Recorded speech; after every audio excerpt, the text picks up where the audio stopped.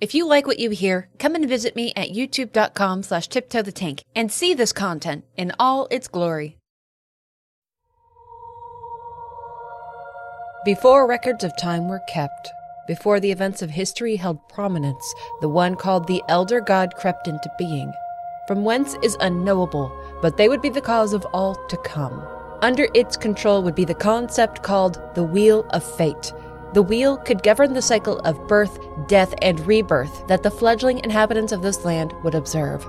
Their souls would not be allowed outside of it, as the Wheel of Fate sustained the Elder God's very existence, whether literally, as though it fed upon the wheel, or through metaphor that to deny it meaning was to deny it in existence is unknown. But this selfish Elder God demanded that the wheel continue to turn. The beings that walked the lands called Nosgoth were the ancient vampires, the Hilden, and the fledgling humans who were of no consequence to their more powerful cousins. These ancient vampires were a far cry from what one might imagine a vampire to be. These ancient ones were regal, winged, nigh angelic beings that honored the Elder God and the ever-turning Wheel of Fate. These dignified, mortal people were the most influential of Nosgoth, their very identities based around their adherence to the will of the Elder God. The Ancient Ones reveled in ideals of birth, death, and eventual rebirth. But eventually, the Hilden, a beautiful, proud, and technological people, rebelled against this message and their worship.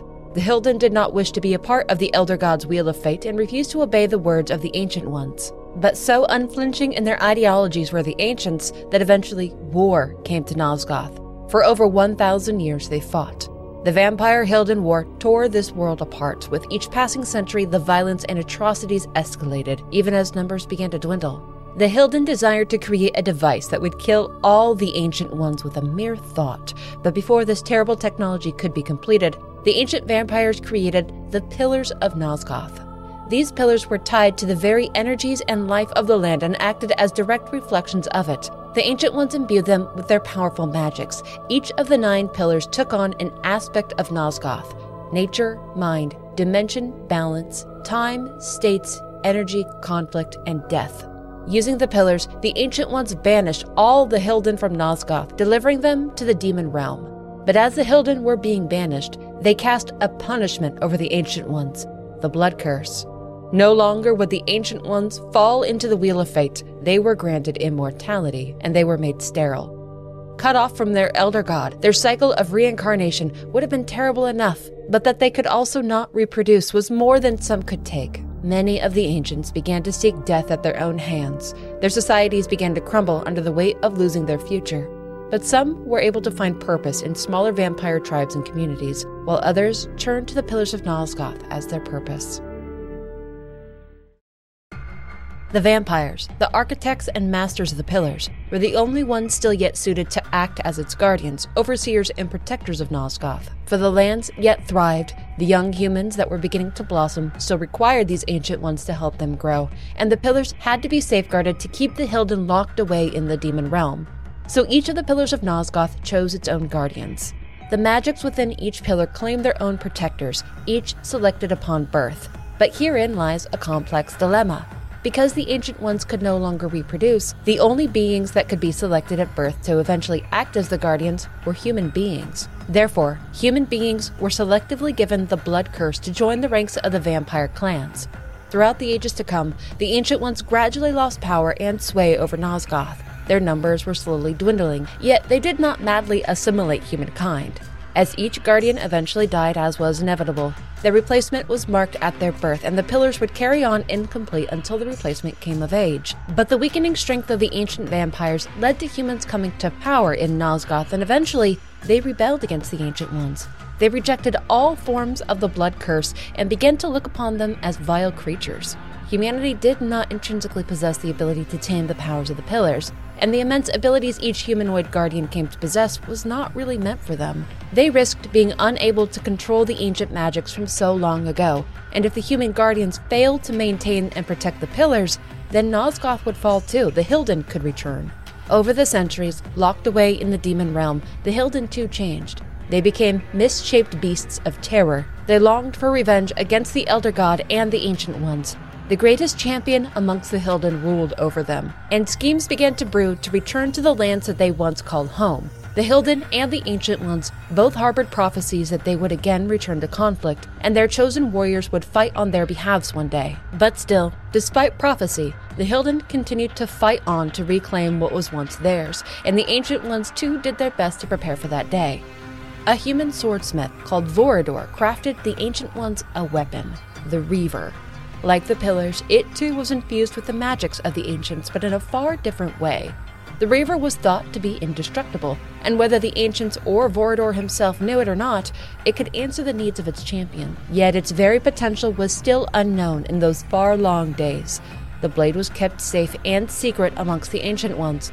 For creating this mighty sword, the human Vorador was granted the Blood Curse. He joined them as a vampire and became an outstanding force amongst his new kin.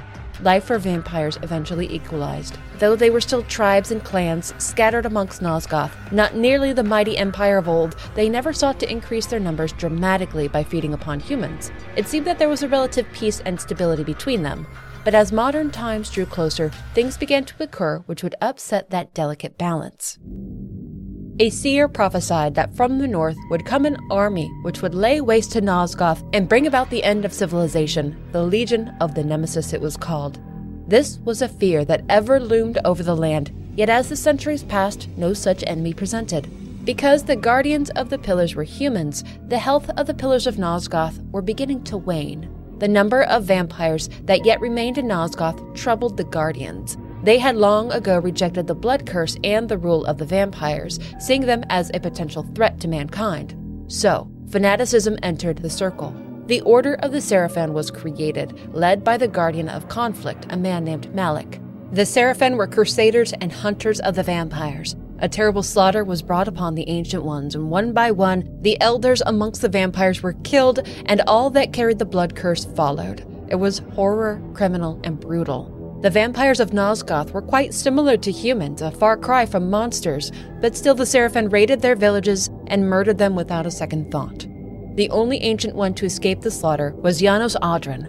Janos well knew the histories of the war, of the Reaver, of the prophesied champions of the vampires and the Hilden, of the apocalypse the legions of Nemesis would bring, but the Seraphim believed that Janos Audron was the father of what they called the Vampire Plague, and that killing him would end their bloodline. Perhaps he was the one who discovered how to pass the Blood Curse on to humans. Perhaps he was a kidnapping thief that enslaved human guardians to vampiric will. Perhaps he was an enemy to mankind in this age and time. The doubt that would be cast on those things didn't matter. The Seraphim hunted Janos down eventually and cut his heart from his chest. The Seraphim called it a relic, the Heart of Darkness. They believed it could restore or create vampiric unlife. In response to the terrible deeds of the Seraphim, the now aged vampire called Vorador, the very creator of that sword called the Reaver, descended upon the Guardians of the Pillars. He found the Seraphim stronghold and began to slaughter all within, including 6 of the 9 Guardians and leaders of the Seraphim forces. But left alive was Malik, the Guardian of Conflict and the central leader of the Seraphim. Malik was left humiliated and shamed for failing in his duties. And as a punishment for his failure, the Guardian of the Pillar of Death, a man named Mortanius, fused Malik's very soul into a suit of armor. All pleasure of the flesh was taken from him, and he was given one purpose: to protect the 2 surviving Guardians and the predecessors for the dead ones that would one day appear. The martyred commanders that died during Vorador's rage-fueled invasion were laid to rest within an honored tomb. What vampires remained went into hiding, and the Seraphim were disbanded. But this was not the end of the Guardians, for upon each Guardian's death a child was born that was marked to precede the dead Guardians. Eventually, they came of age and fulfilled the empty positions. But the Pillars of Nosgoth and the land itself were already falling sickly. In the north, William the Just came to power. He was quite young when he became king, but he was a kind soul, destined for great leadership, and he was well loved by his people. That is, until a strange man named Mobius came to his lands.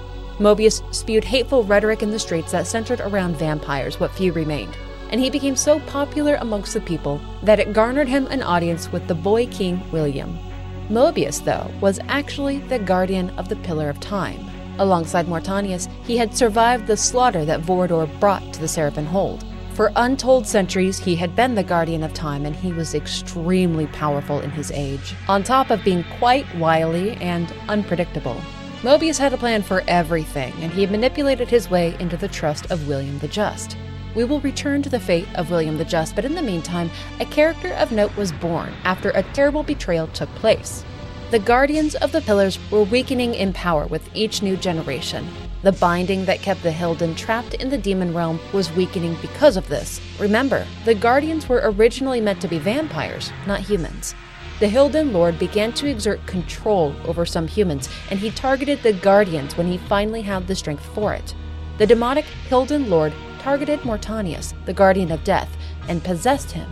The Hilden Lord forced Mortanius to murder the Guardian of Balance, a woman named Ariel.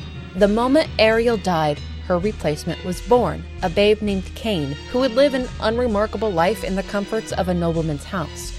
But Cain was marked from birth to one day be Ariel's replacement as the Guardian of Balance, and that will matter later. Ariel was the lover of Nupraptor, the Guardian of Mind, and when he found the corpse of the woman that he loved, Nupraptor lost his mind. He became maddened, and that madness seeped into all other Guardians. The insanity that consumed them all forced them to turn their powers against Nosgoth itself. And while that included Mobius, the Guardian of Time, to what extent is hard to say for him.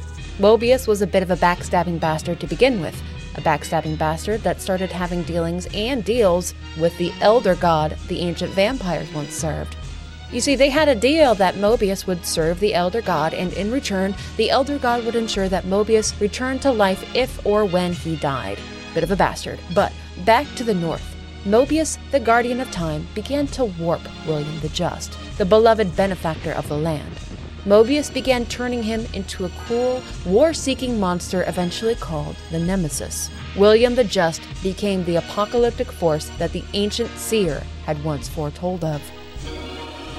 When Cain reached adulthood, rumors of a great foe rising in the north were swirling about Nosgoth, but he didn't really trouble himself with it. Life was just too breezy-free for that sort of thing.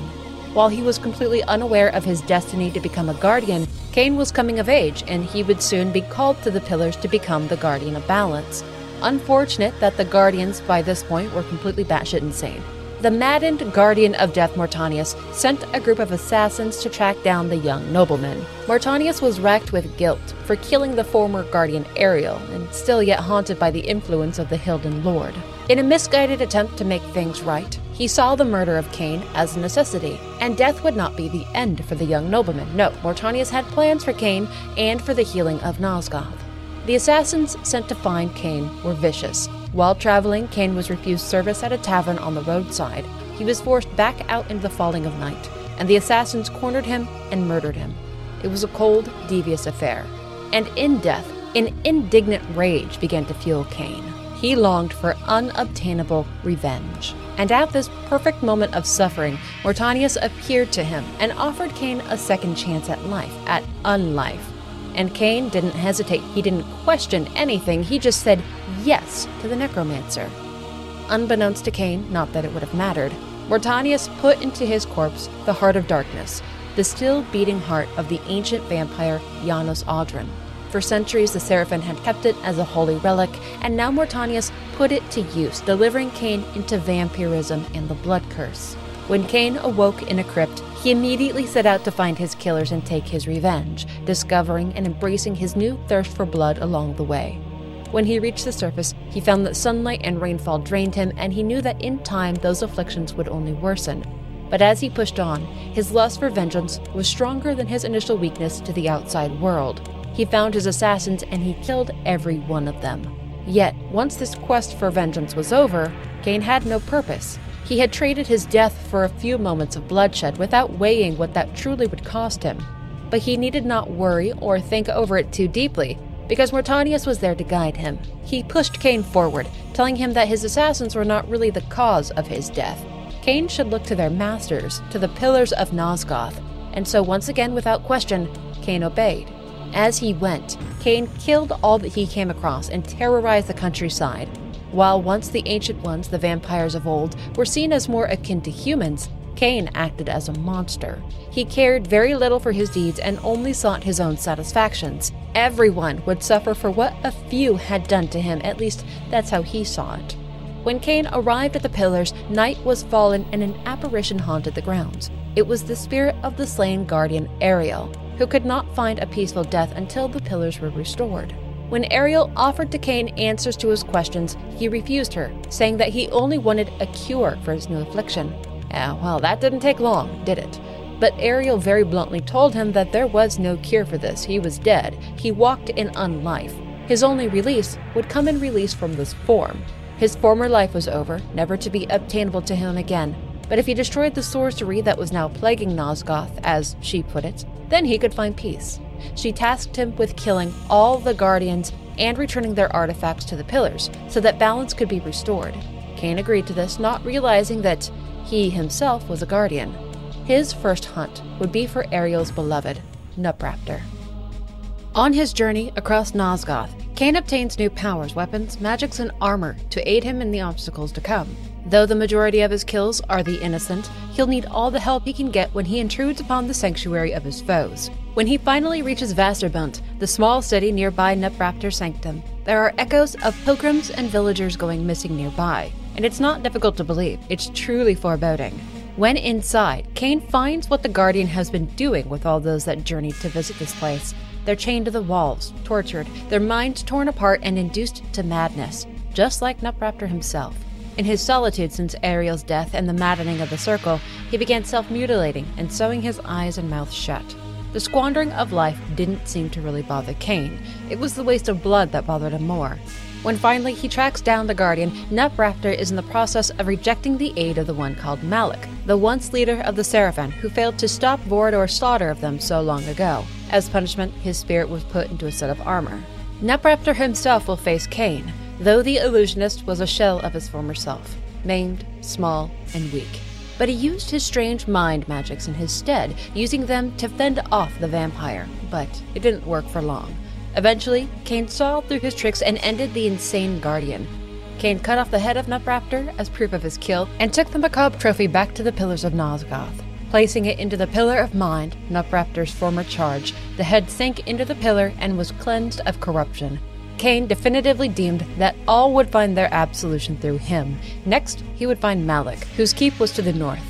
Traveling north takes Cain to his once homeland, which has been ravaged by the horrors of a plague. Rumors of its existence began years ago, but these lands weren't ready for the reality of such pestilence. In his absence, it spread like wildfire through his homeland, and the dead were left to rot in the roads. But once again, Cain's concerns weren't for his fellow countrymen, but rather for the blood being wasted.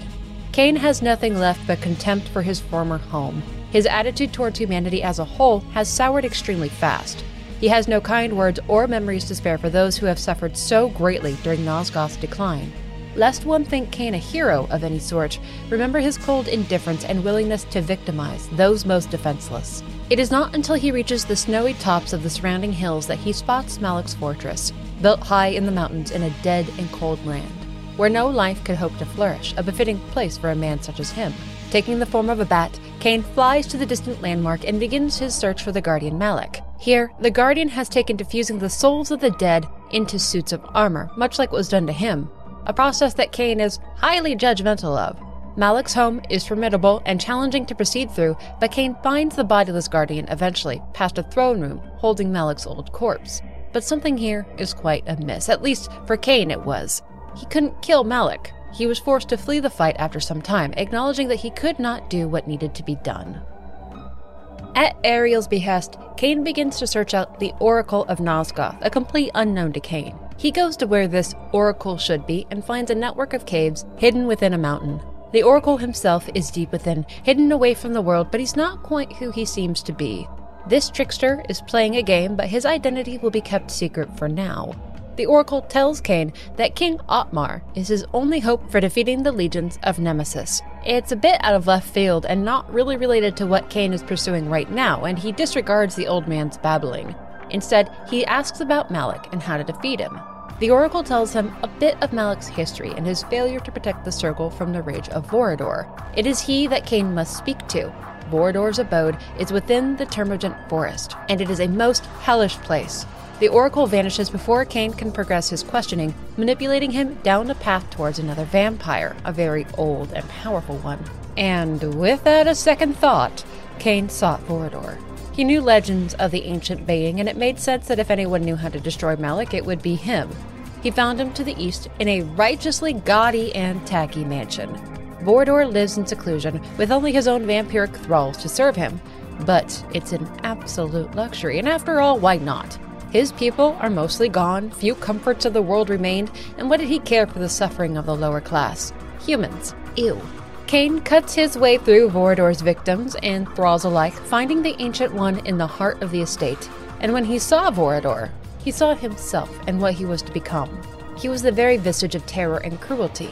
But Vorador welcomed Kane into his home as a kindred spirit. He sees them as gods, and he welcomes Kane as such. Humanity is meant to be their fodder and their servants, and Kane rather takes to agreeing with this sentiment. Vorador brags of the slaughter of the 6 guardians and the defeat of Malik. Since the downfall of the Circle, vampires haven't bothered with the affairs of humans. What few possibly remain have vanished and treat mankind like cattle. Vorador advises that he does the same. Don't get involved with the problems of their lessers. He gifts Kane a ring and promises that if Kane should ever need Vorador, this ring will summon him.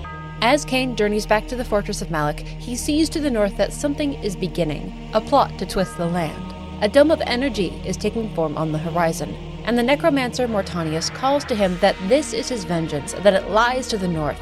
A triad of the Guardians are there, and Kane just can't resist dropping in. Without question, he begins approaching that strange dome and the Guardians nearby. The closer he draws, the more cruel perversions of nature appear. Kane believes that the dome is the cause of it, though really the fate of these creatures doesn't concern him.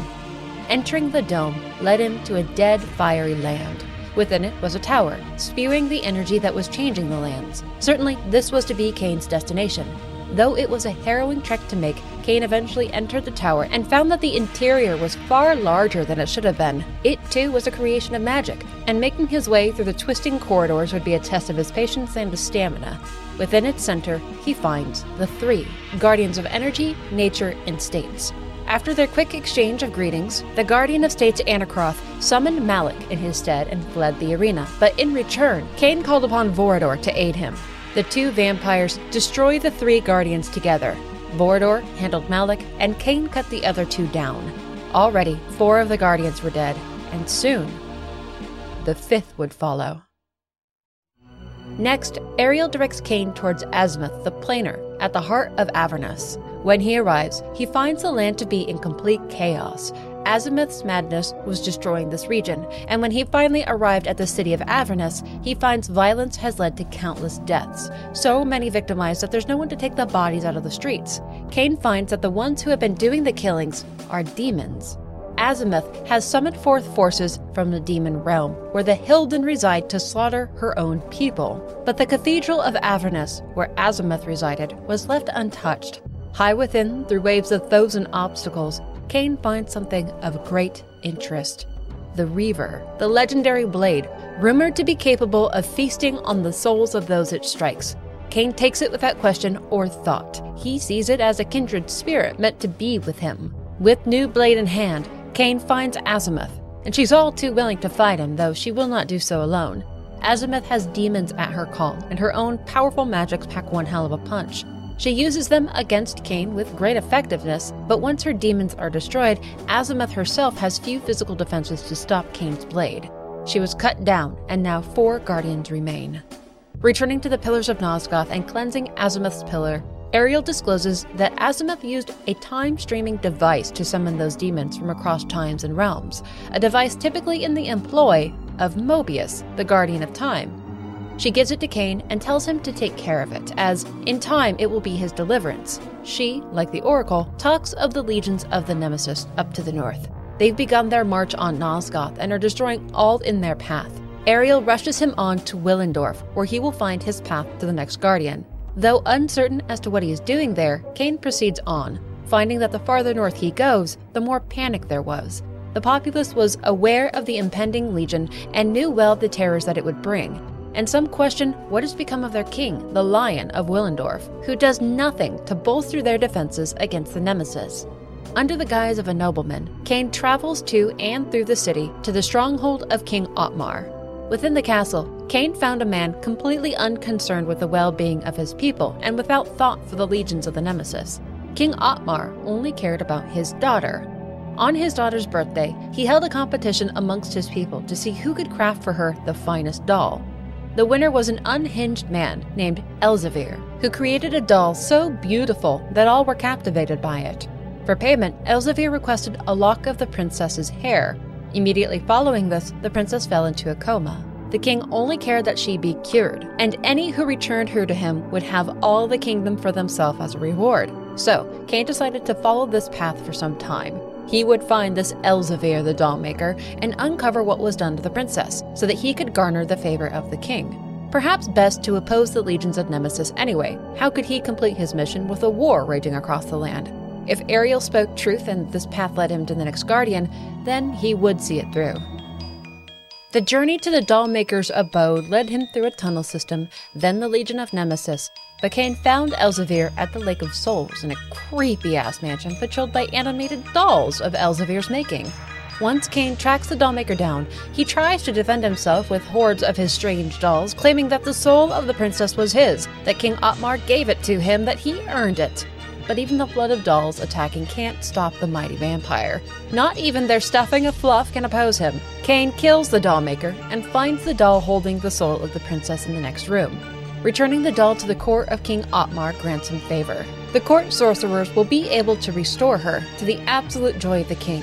In return, Cain is offered the throne, but that is not what he desires. He instead tells Otmar to send his army to intercept and vanquish the Legion of Nemesis approaching from the north, to which the king agrees.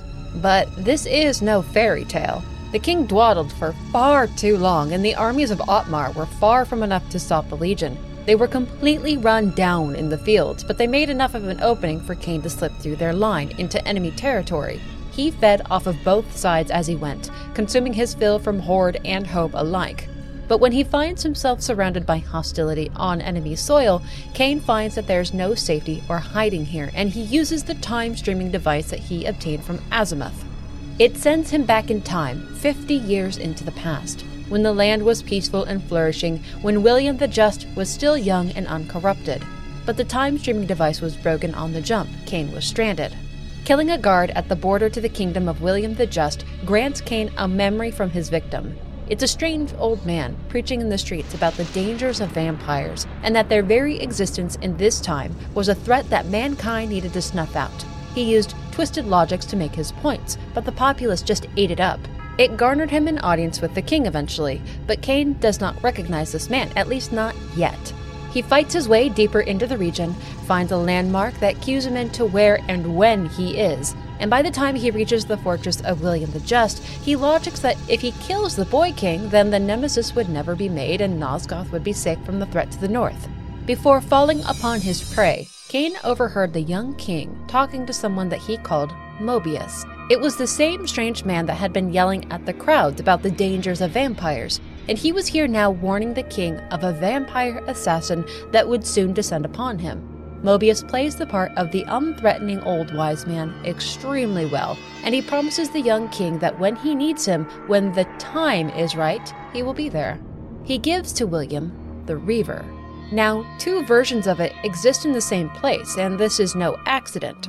Mobius has been planning this all along, but Cain is completely oblivious to what is taking place here. Once William is away from Mobius, Cain doesn't waste any time in attacking the king.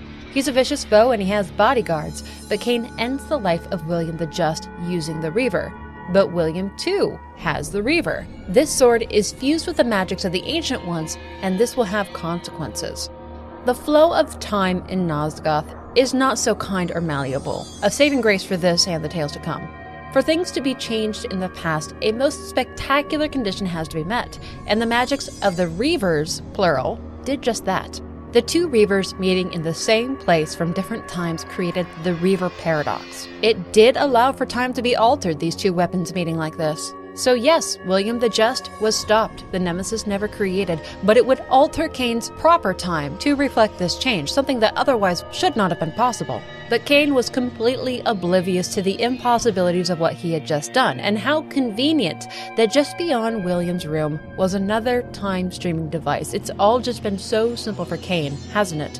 He prefers to call it fate, not something to be contemplated too deeply. Using this second, conveniently placed time-streaming device returns Cain to his proper time, and to his horror, he finds that things have indeed changed. William the Just died a martyr. The Nemesis never existed. And in those 50 years, the man called Mobius rallied the people of Nosgoth against the vampire murderer of William the Just, and another crusade began against all remaining vampires. As Cain walked the foothills of this land, he passed the corpses of his fellow vampires left to rot in the wilds. Back in civilization, he came across a public execution, and the victim was his once advisor and aide, the one called Vorador. He'd almost single-handedly torn down the old Guardians and the Seraphan, and this was to be his end. But cleansing this region of vampires would not be the end of their conquest. There were wider lands in Nosgoth, and they would continue their hunt and their purge, and it was none other than Mobius that would lead them forth. And now Cain is kind of starting to put things together. He sees now that the Oracle of Nosgoth was in actuality Mobius, the Time Streamer, the guardian of the Pillar of Time. Mobius has led him down this path to end all the vampires, to make the land fully hostile to his kind, to come into power over the Circle and all of mankind. It has all just been handed to Mobius so easily. Mobius, who serves the Elder God and has no fear of death because of promised resurrection should he die. Oh, how little Cain realizes.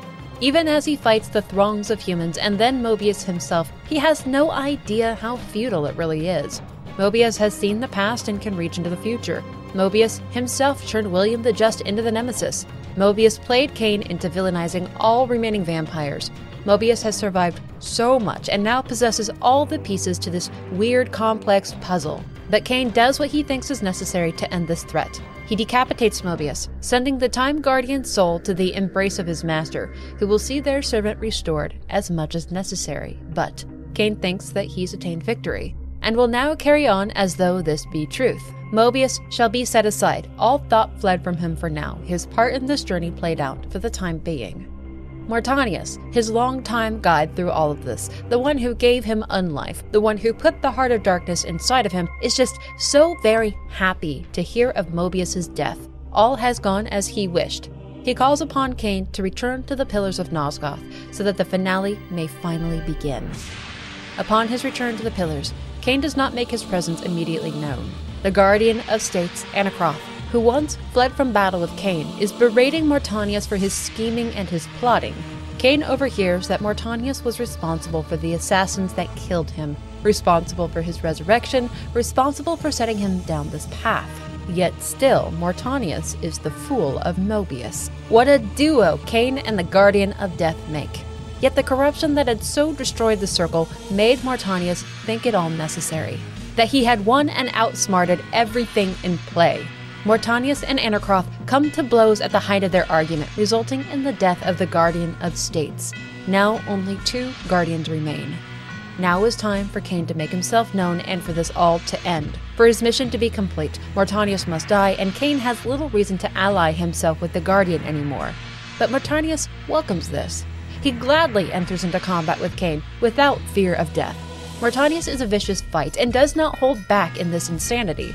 The two fight all about the Pillars of Nosgoth, but as Cain is seemingly fated to do, he strikes down the Guardian of Death upon the sacred grounds. But that is not the end. It's all according to plan. From the body of Mortanius comes a new foe, the dark entity, the Lord of the Hilden, returning to the realm it once called home. With the other Guardians dead, the binding that kept back the demons was so weak that the Hilden Lord was able to pass through his servant into this realm.